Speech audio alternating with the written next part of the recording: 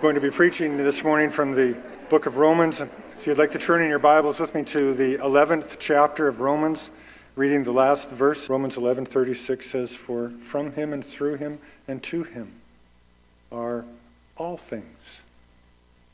To him be glory forever and ever. Amen."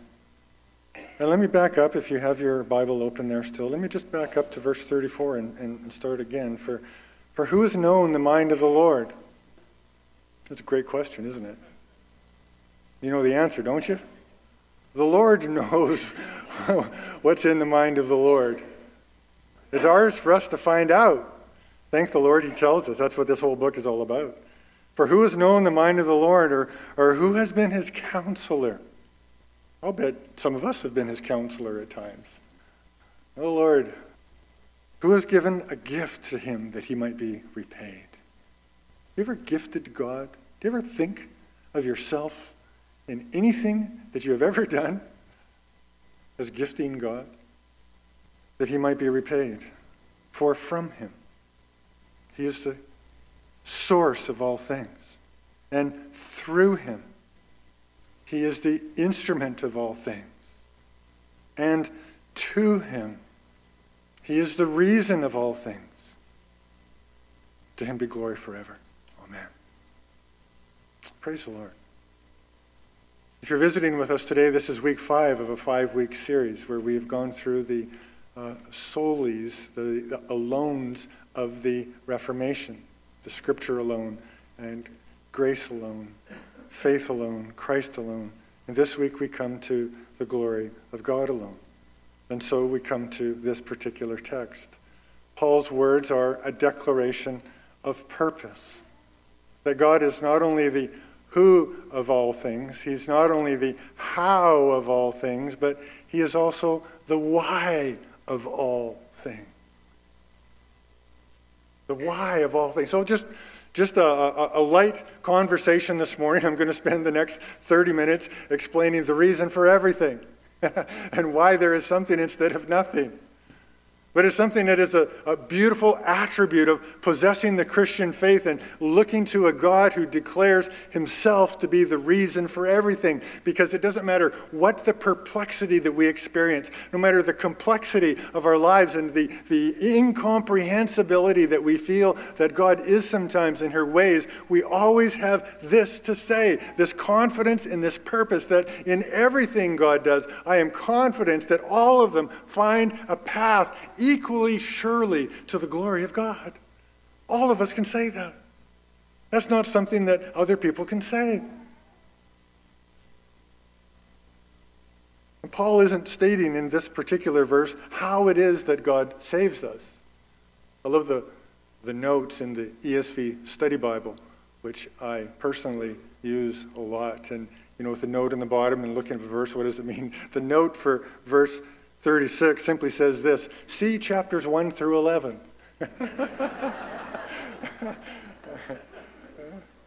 Yeah, that's where the Apostle Paul describes how it is that God saves us. That's not what Paul is talking about here. Paul rather is stating, why would God do so? The question here isn't if God has saved us or how has God saved us. The question here is, why would God save us? Why indeed? What is the reason?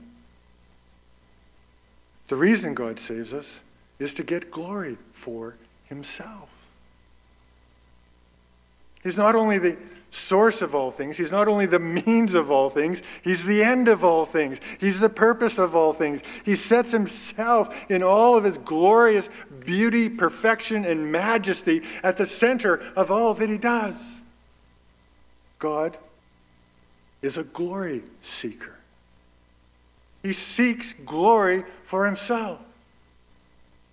It completely changes the tone of the words and how the scriptures open, of let there be light. It's not merely a statement of historical reality, of light was created by the word of God. It's a statement of declaration of God's purpose. Let there be light.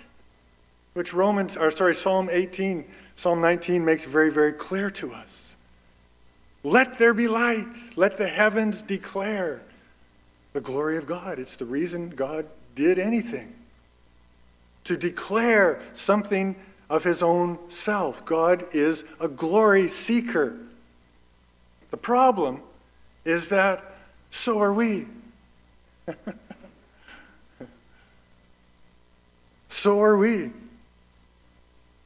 The word glory, one of these little 5-letter words that we have in our English Christian vocabulary that we don't often always understand exactly what we mean by the word. Do you know what I mean by the word glory?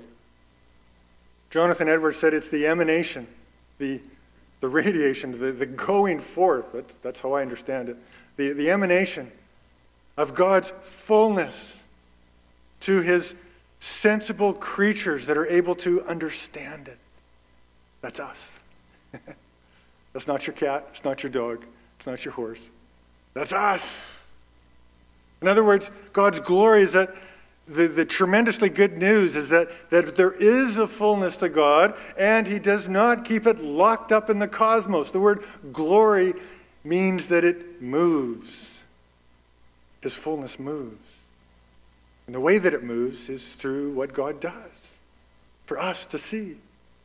God is a glory seeker. The problem is that we also are glory seekers. And 500 years ago, which is the purpose for this series, to acknowledge and celebrate as well the Protestant, what some call, what we're used to calling the Reformation, which wasn't a Reformation, it was a schism. The church was never reformed, it was divided. So we could call it the Protestant schism maybe. But 500 years ago, people like Martin Luther and others like him realized that at the heart of the question of how sinners are saved, how we are saved and made to call God our Father, is a glory struggle. Two glory seekers, God and us. But God seeking glory legitimately. And by the way, he's the only thing you'll ever think about glory in that capacity. In other words, God, as a glory seeker, has integrity right through to the bottom because there is no imperfection. There's no mar. There's nothing to hide. God seeks glory in all of integrity and legitimately because he actually, truly, really is glorious. Amen. Hallelujah. He is a glorious God. There's nothing that you will ever know or find out about God that is anything less than perfect.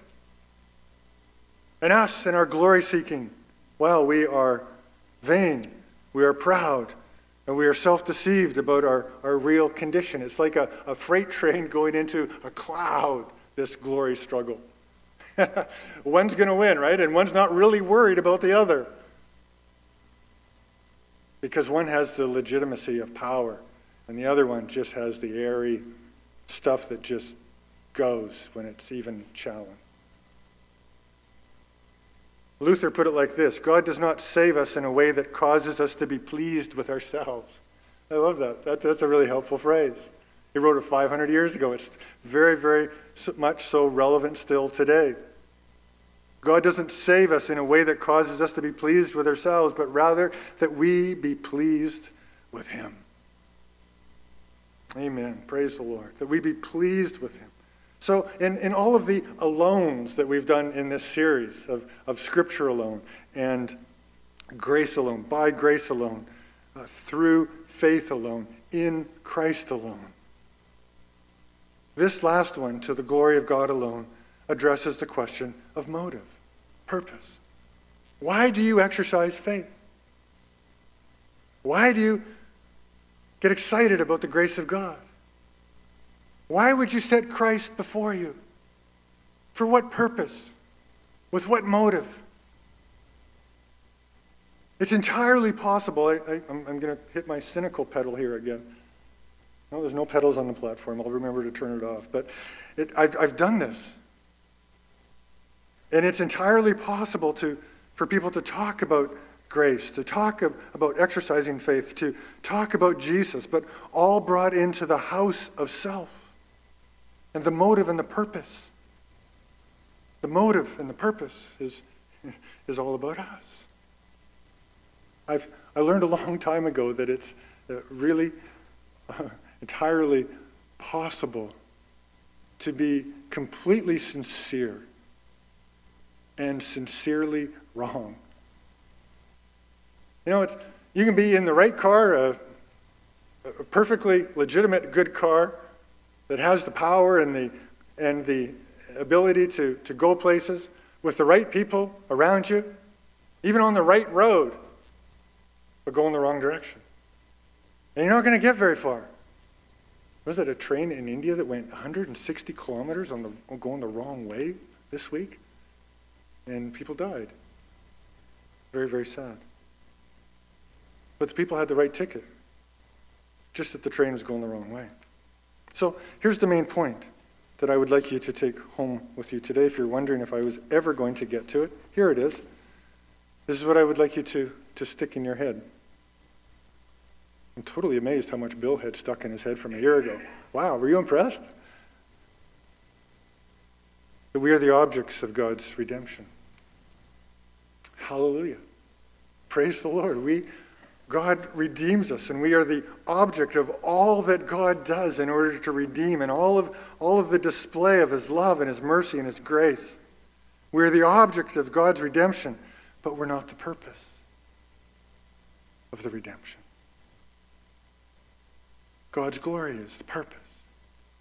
And our redemption serves the greater purpose of God's glory. And that doesn't make our salvation less secure, it makes it more secure, because there's nothing that God cares more about than his glory. Our happiness isn't the ultimate goal, but God uses his ways of making us happy in him to serve the ultimate goal and the reason for everything. And I have two simple points. These are all by way of application. I believe these are huge pastoral subjects that I'm talking about, and people need to figure it out. We need to figure it out. I've had to figure this out over the years of walking with the Lord, knowing the struggles in my own soul and heart and mind. And I believe there's reformation needed. The first point is this, that there's a paradigm shift that happens in a person's life that goes from our Christianity fitting in with our cult of self to the awe of God. And that's a huge paradigm shift. It's a bump in the road for some people. For some, it's just an outright barricade. The second one is this, that a sustainable path to lasting godliness, reasonable godliness, understandable godliness comes from this. That God is the reason for everything, including our own salvation. First of all, the paradigm shift. Purpose changes everything. Motive changes everything. In a culture where everything seems to serve the life purpose of self-fulfillment, and I think that's the culture in which we live.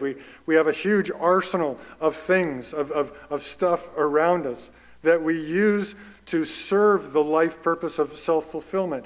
So it's easy to see that religion and the message of God's love.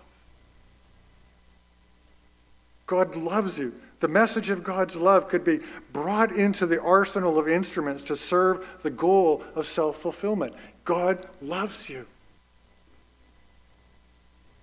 Praise the Lord. God really does love you. You will never know a better lover. You will never know a more faithful lover, to be sure. But listen to this, that God loves himself more. God's love isn't an instrument in your hands to serve your purposes. God's love is an instrument in his hands to serve his purposes. And the scripture is replete with this from beginning to end, that really it is, I'm sorry to tell you, my creatures down there, it's all about me.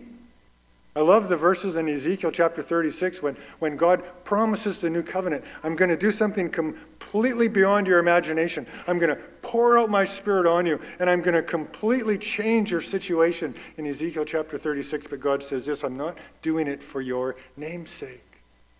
I'm not doing it for you. I'm doing it for my own name's sake, to get glory for myself. Listen to this. This is what This is what the prophet says. Thus says the Lord God, it is not for your sake, O house of Israel, that I am about to act, but for the sake of my holy name.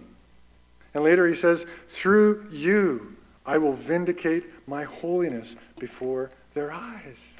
And all of the nations will stand in awe about what I have done in you and through you, but all for me.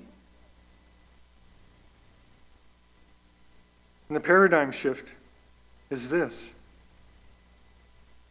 to understand that God's glory is the reason for everything. But it doesn't diminish our understanding of God's love for us. It makes it all the more secure. Because in his love for us, God is looking after the things that he most cares about, which is his own reputation. Now, I maybe have dug myself a hole that I'm trying to dig out of. Many people recoil at this, right? Who wants a glory seeker? I mean, it just leaves a bad mouthfeel, right? You've met a glory seeker? Sure, we've all met glory seekers, and you just think, well, how could you take something so disgusting and so soiled and attribute it to God? See, in our human experience, we've never encountered perfection. You've maybe met some people who think that you have encountered perfection by meeting them, but I guarantee that we've never met perfection. God is not conceited. God is not arrogant. God is not proud. Arrogance is the pretense of greatness. That's what arrogance is. There's no pretense in God. God is not great. He is greatness. God is not mighty. He is almightiness. God is not wise. He is wisdom. There is no pretense in God. God is not conceited. He's not pretending to perfection. He's not deceived about his beauty.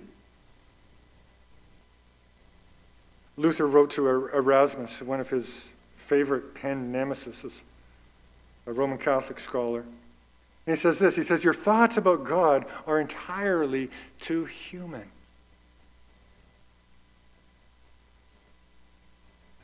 God isn't understood in a trajectory of human greatness. With a little baby, actually we do, a little baby right there. The bottom end of the trajectory, weak and small and helpless, and right through there's me somewhere down on that bottom end of the scale, and then Superman up here. And God, well, he must be like above that. God is not understood in the trajectory at all of human greatness. He's God. He's not a creature. He's divine. And we just have to, in my own life, I just had to say to myself, get over it, Barry. God is great, and he's going to get glory for himself. It's not all about you. Wow, what a difference it made. You know, we criticize Moses for his unwillingness to speak about the Israelites going back into Egypt, where God says, go, you'll be my mouthpiece. And Moses over and over says, no, I can't do that. And I've only ever heard Moses described as in these terms of Moses, what a loser he was, man. You know, how many times does God have to tell you? He simply wants you to go and speak to the Israelites. He's going to be with you and help you. But I've been thinking about it more recently, and I think, Moses saw something that we have no way of imagining what it was like for Moses to witness God. And what Moses was simply saying was this, that there is no way that my mouth can articulate what I have seen. Which was true. Absolutely true. Every prophet has said the same thing all through the ages. Every preacher needs to understand it. And then, nevertheless, God says, yeah, but you're going to go anyway. And I'll actually do the stuff that will speak to Pharaoh. Jonathan Edwards, one of the greatest theologians ever to live, hundreds of years ago, 1750, just before the American Civil War, wrote a really helpful explanation of all of these things. I'll try to pass it on to you in plain words. He says that our happiness isn't the reason for everything. God's glory is. But the two objectives are connected. Our happiness and God's glory, they're not mutually exclusive. They're connected. And because God has purposed to get glory, it's for that very reason that God has purposed to get this glory that we can be so sure of our salvation. God's reputation is attached to it. In reading through the book of Exodus, that's why these thoughts about Moses are in my mind. I've been reading through perhaps the all-time greatest Old Testament story that illustrates for all of the prophets to come, and including the book of Revelation, to talk about why God does things and what it's like to be delivered and for what reason God delivers. The Israelites in Egypt, in slavery, in bondage. And God says, I'm going to deliver you. But more than deliver you, I'm going to get glory for myself over Pharaoh. Talk about a glory struggle. It was God and Pharaoh. I am going to, through my deliverance of you, I'm going to get glory for myself over Pharaoh. And that didn't make their deliverance from, I'm going to say it again, that didn't make their deliverance from Egypt less sure. It made it all the more sure, the fact that they weren't the ultimate end of the Exodus. God's glory was. And there was absolutely no chance that their deliverance from Egypt could ever fail, because God had purposed and determined that he would demonstrate his glory through it. But get out into out of Egypt, and they're on the side of the Dead Sea, and what do they say? They say, oh no, Moses and all of his fierceness and all of his army are coming, and the people are crying out that, why did you get us out here in the first place, Moses? And this is what God says to the people. He says, Moses, tell the people to be quiet. Literally what it says. Tell them to be quiet. I won't use stronger language. I'd love to, but it says, be quiet and walk. And you will see not your own strength, not your own dominion, not your own power, not your own wisdom. You will see the glory of God, because I'm going to get glory over Pharaoh. What you have to do, you have to walk through dry ground. And imagine, well, you can read about it, Exodus chapter 15, the dancing and the celebration on the other side. As the flotsam in the Dead Sea is the most fearsome army on the planet of the earth that is now entirely destroyed because of what they did? No, not because of anything that they did. Jonathan Edwards said, the only thing we contribute to our salvation is the sin that made it necessary. It's not that Luther or Edwards or anybody believed that our wills are not engaged in salvation. Of course our wills are engaged in salvation. But they believed that it's because of God's purposes and work that we're able to. All the glory goes to God. And they sang this song. God has thrown the horse and rider into the sea. But they get 3 days out into the desert, and guess what? You know, the single most accurate evidence that we don't get it? Murmuring. 3 days into the wilderness. What in the world are we doing here, Moses? We don't like it out here. And they woke up and they realized this is the bump in the road that I was talking about. They hit this bump in the road, literally a bump in the wilderness, that they woke up and they realized, oh, it's not about our happiness. It's not all about our comfort. That this is actually a glory project. And when they understood that it was a glory project, they wanted nothing to do with it because their own comfort was more important to them. They would rather live in slavery than participate in God's glory project. This is what the book of Revelation is all about. This is why the book of Revelation is so tremendously powerful and such a treasure for us, because it attaches a need for the church, just like those children out in the wilderness, out in the desert, who had the need of perseverance that the book of Revelation describes in its epistles in the first 3 chapters. The need for perseverance, the need for obedience, the need to endure suffering, the need to overcome temptation, and it attaches all of those things that are called upon God's people. Aren't you glad the book of Revelation doesn't end in the 3rd chapter? It doesn't. And it goes on, John says, this is what you need to see. And he rips heaven open for them. And he says, you need to understand that what you are going through right now is attached to something that is going on in the heavens above heavens. And the seraphim are bowing down before the throne and saying things like this: to him who sits on the throne and to the Lamb be blessing and honor and glory and might forever. You need to know that what is going on in your life is attached to this. You can't separate those letters from the vision. That their salvation ultimately was tied to God's glory project, and he will get glory for himself. It's a wonderful way that the book ends. The second thing is a sustainable path to godliness. And I'm making an assumption here that we care about godliness. Godliness is a word that comes very naturally out of this phrase, to the glory of God alone. It is a life that is lived Godward, not any other direction, not selfward, not any other way, but towards God. But you see, godliness isn't sustained or even made reasonable by pride or fear. And you'll see it all the time. The people they're genuine, they're sincere, they want to live godly lives, but what's driving it is fear. Fear is an awful taskmaster. So is pride. And they're dead-end roads. You're going the wrong way, even if you think you're in the right vehicle. Awe, majesty, a captured heart is the path to godliness. There's a reason why Proverbs says that the wisdom comes by the fear of the Lord. You have fear of the Lord, you understand wisdom. Those who see God's glory, who are expecting to see God's glory, a couple of things happen in their life. Number one is that obedience isn't coerced, it becomes voluntary. What a liberation from pride and fear. You're not trying to keep up appearances.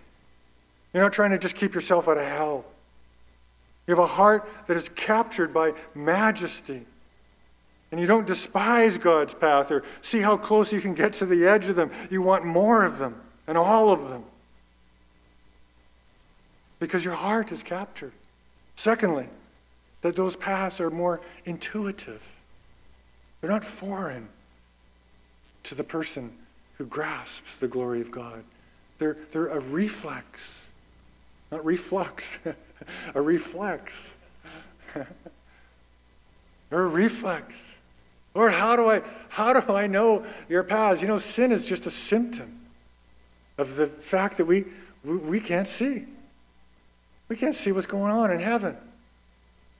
And so often when I speak to people about their sin and say, well, let's go back to the beginning. There's something fundamentally that is wrong, that's deeper than your behavior.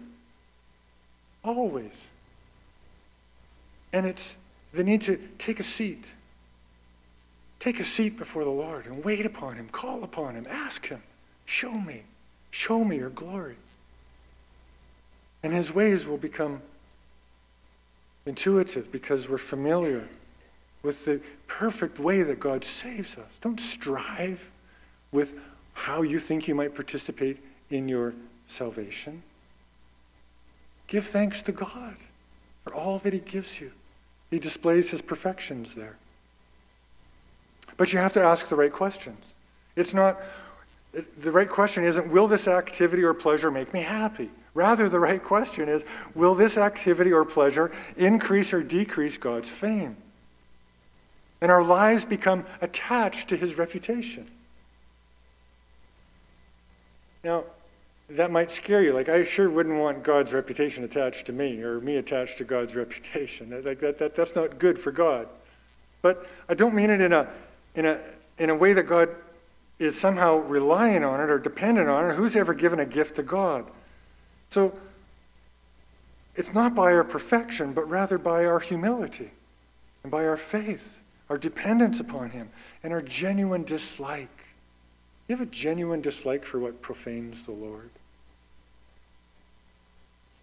what mocks him. My experience, a couple things are going to happen. Let me just tell you.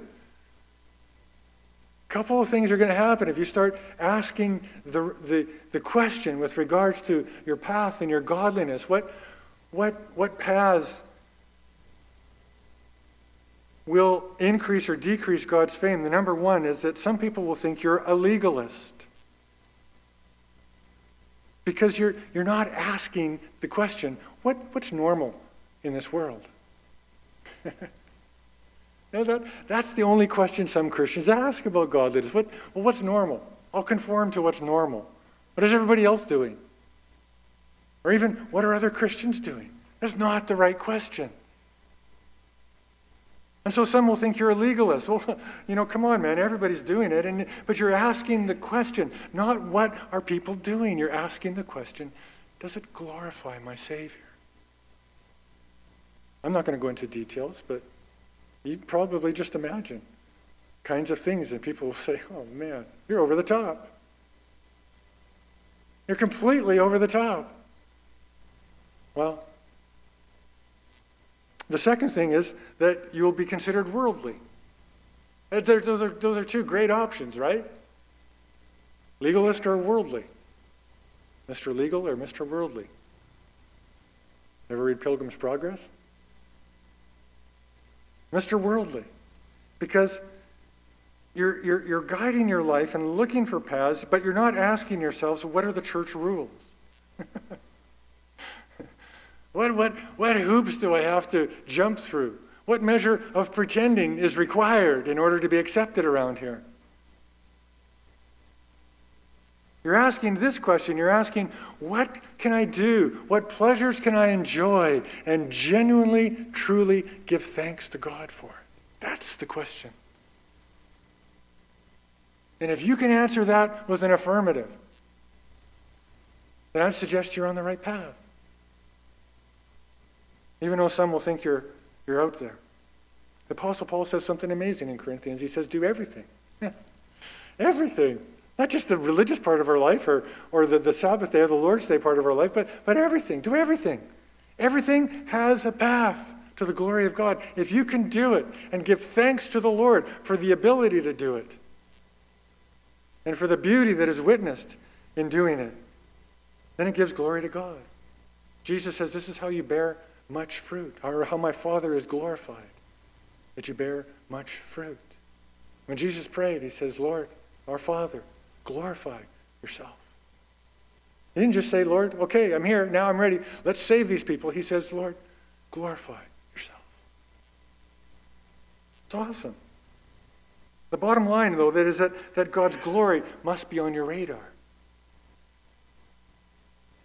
Your grasping of his beauty, the sufficiency of his love for you, the almightiness that is shown in the way that he saves you. See, not only are these two things parable of God's glory and us saving, that it is his saving us that is the best path of God doing what he desires to do.